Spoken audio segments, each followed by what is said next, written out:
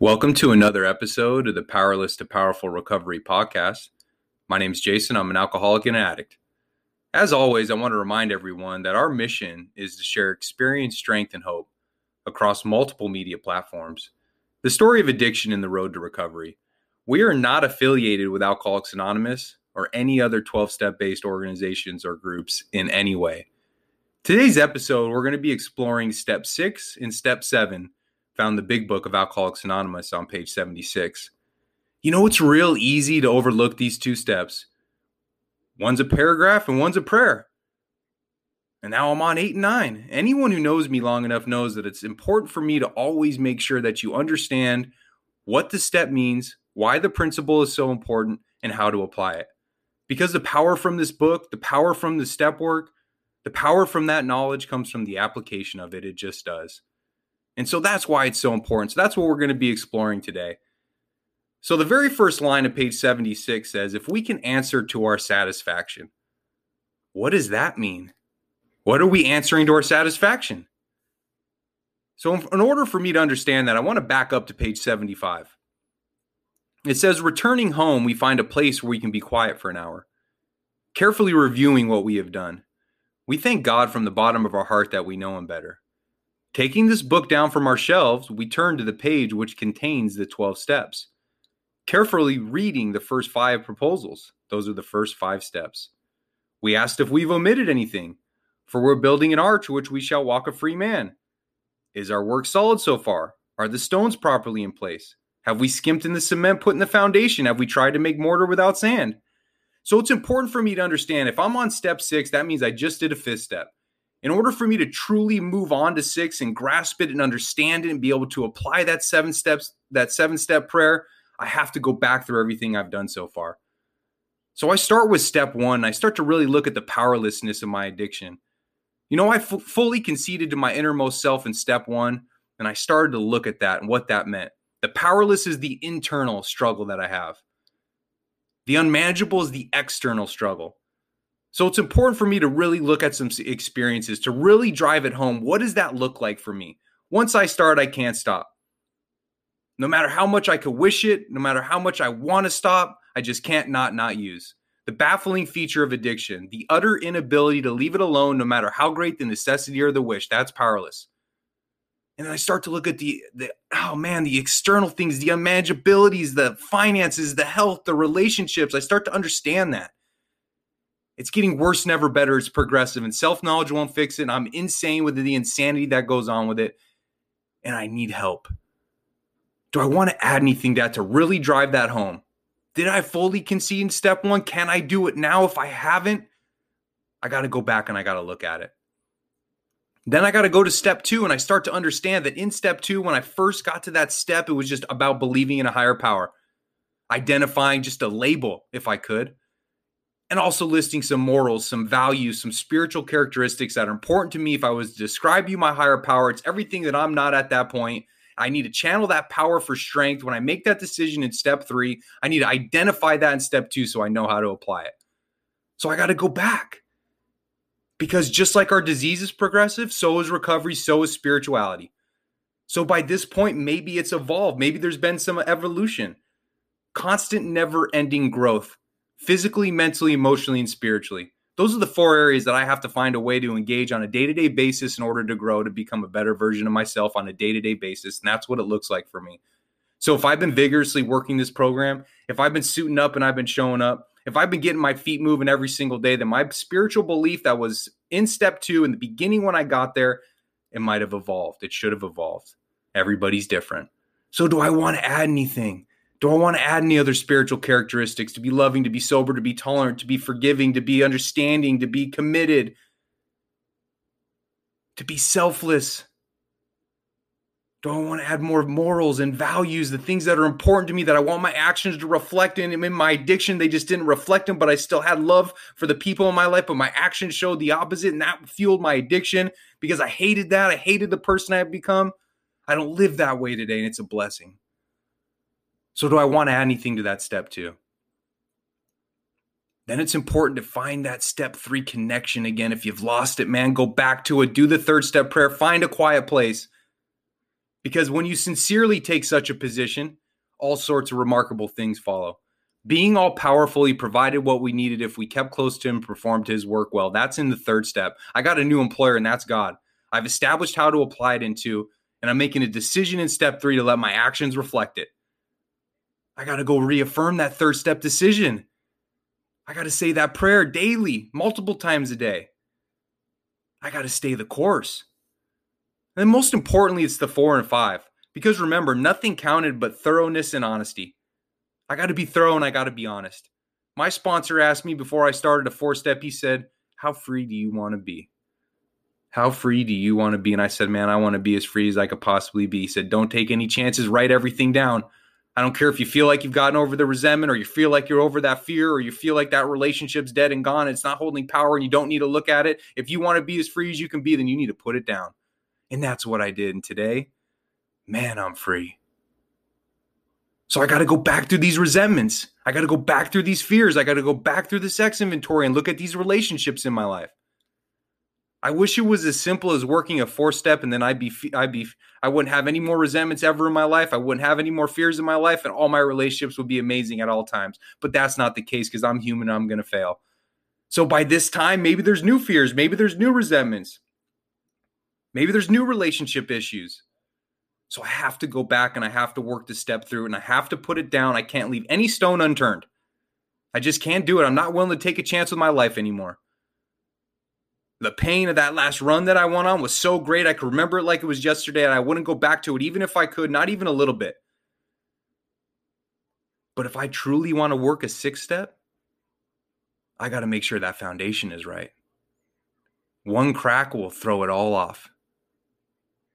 So I got to go back and look through it. I got to work the resentments through it. I got to look at my part. I got to look at how it affected me. I got to look at the who and the why. I got to go back through the fears. I got to look at why this fear has such a hold over me because self-sufficiency most likely will feed right into it. And that's how I handle everything on self-will. But I'm living on a different basis, the basis of trusting and relying upon God, God's sufficiency. So I need to work through that fear. The opposite of fear is faith. I got to go back to the relationships. I got to make sure I didn't leave anything out. I got to make sure I really understand. The 4-step gives me the clear-cut game plan of exactly what I need to change. If I'm not putting it all down there, I might be missing something. And then I've tried to make mortar without sand, and I don't want to do that. So I go back to the 4-step, the 4th proposal. And then ultimately back to the 5th step. You know, the principle associated with the 5th step is integrity. Doing the next right thing even if no one would know if you didn't. If I'm your sponsor and we sit down and do a 5th step and you tell me that's everything, that's your deepest, darkest things, that's everything that causes you that guilt, that shame, that embarrassment, that remorse, that regret, the perfect combination, the perfect storm of what my addiction needs, and I turn to drugs again, don't think, don't feel, don't care. You know, it says in the 5th step, having persevered with the rest of the program, they wonder why they fell. They never completed their house cleaning. They took inventory all right, but hung on to some of the worst items in stock. And only you know that. Are you holding on to the worst items in stock? Before you do this 6th step, you need to make sure that you don't have anything in there because when you fall later on, it's going to be because you never completed your house cleaning. You need to have integrity to hold yourself accountable, to make sure that you bring those things from the dark to the light and you take the power out of them. So after going back and taking that time and going through 1, 2, 3, 4, and 5 and really looking at it, really driving it home and really understanding and making sure you've been as thorough and as honest as you can possibly be because you want to be as free as you can be, if and only if you've done that, then you're ready to do a 6th step. So when it says if we can answer to our satisfaction, then we're at step 6. The principle associated with the 6th step is willingness. We have emphasized willingness as being indispensable.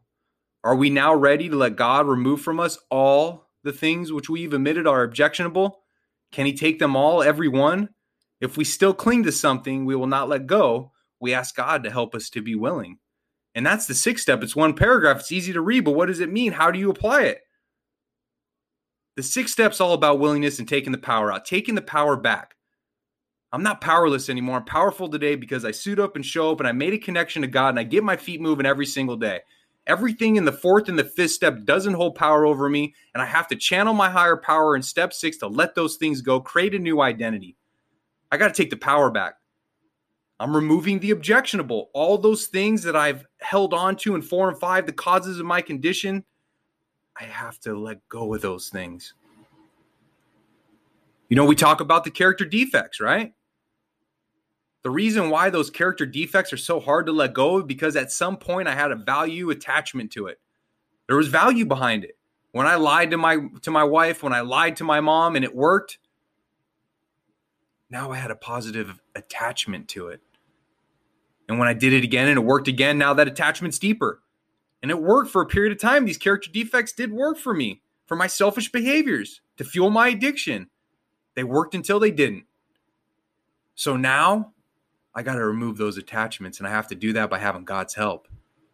Just like with my addiction, I like to attach to the times in my addiction when it was fun and maybe I had a sense of I can control it, maybe a sense of enjoyment. That was high school. I'll be 39 in a few days. That ship has sailed. But this thing's cunning, and I'll attach to those times, and those are the only ones that I remember. Same thing with the character defects. I attached to them when they had value and when they worked, and that ship sailed many, many, many years ago for me. So I have to be willing to let those things go. Anyone who works with me, the homework that I always have them do is I have them write a character asset and a character defects list out. I have them create their identity of who they are right now in this moment, because in the 7-step prayer, they're going to give God all of them, good and bad. So what's that look like? So the first thing we're going to do is we're going to list out the character defects. We've already listed them in the 4 and 5. My part in all the resentments. My part in the sexual relationships. My part, how I handle my fears and the self-sufficiency. It's all right there in black and white. So now I'm going to make a list of those character defects. But I don't want to forget to appreciate the assets that I have, because today I have character assets.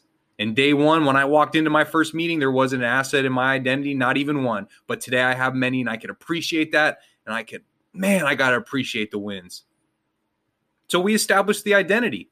Then we take that character defect list and we write the opposite of that defect, which is an asset. So now I know when I'm gaining this awareness through this program, that's what I gain. When I'm aware, I'm responsible, and I understand that now. So when I feel myself slipping into a character defect or my mind starts to attach in a defect, now I know what my part is. Now I know what the asset is. I got to get connected to God's will. Ultimately, that's what it is for me. To live in character asset, to pack some things in the stream of life, to be positive, to be of service, to be selfless, to help others. I got to get connected. So that's what I'm doing in step 6.